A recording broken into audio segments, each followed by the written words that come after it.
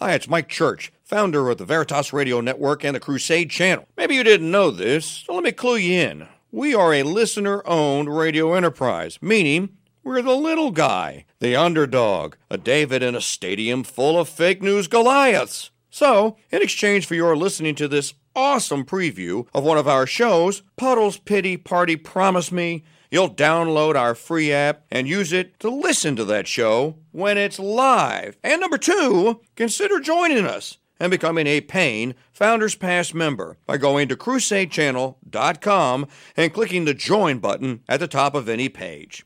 Now that's not asking too much, is it?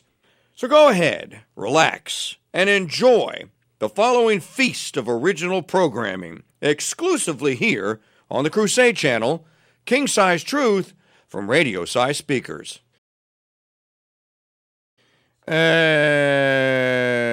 Columnist George Will once wrote that the neocons were magnificently misnamed and were really the most radical people in this city.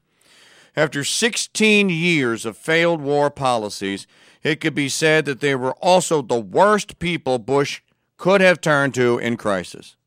I tell you, folks, these people, and I know many of them, as a matter of fact, Representative Steve Scalise, my congressman, is one of them.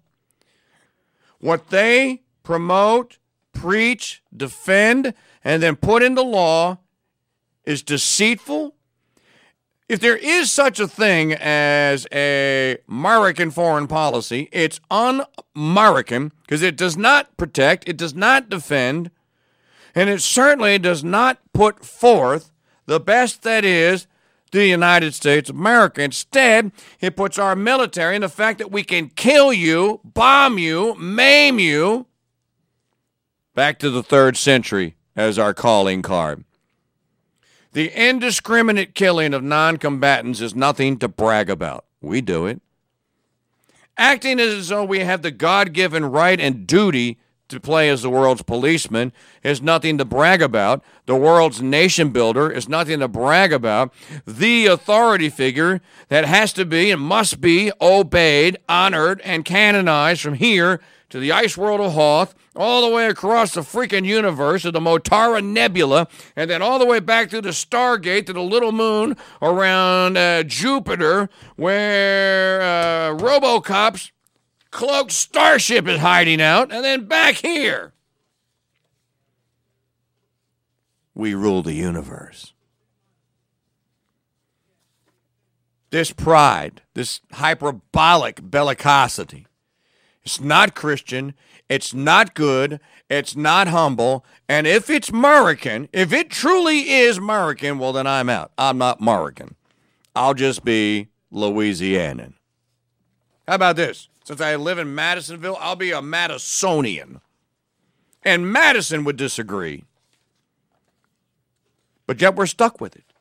And vast majorities of our friends and our family members think it's what we're supposed to do.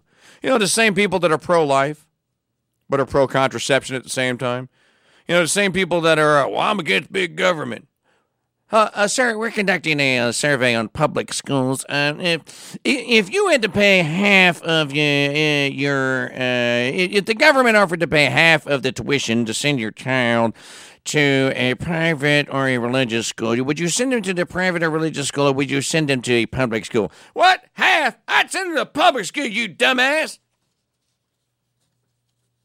Yeah. You're for limited government too, aren't you?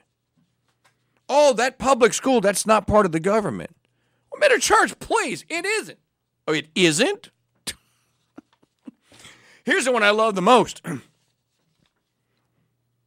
Yeah, well, I'm for small government, constitutional government. Oh, yeah? Show me in the Constitution standing army. It says it right there. You just an America hater. You hate the military. No, I hate the concept of a standing army, and so should you. I hate the implementation of the concept of a standing army. It remains and is a violent threat to true liberty. But go ahead. Matt Walsh for president.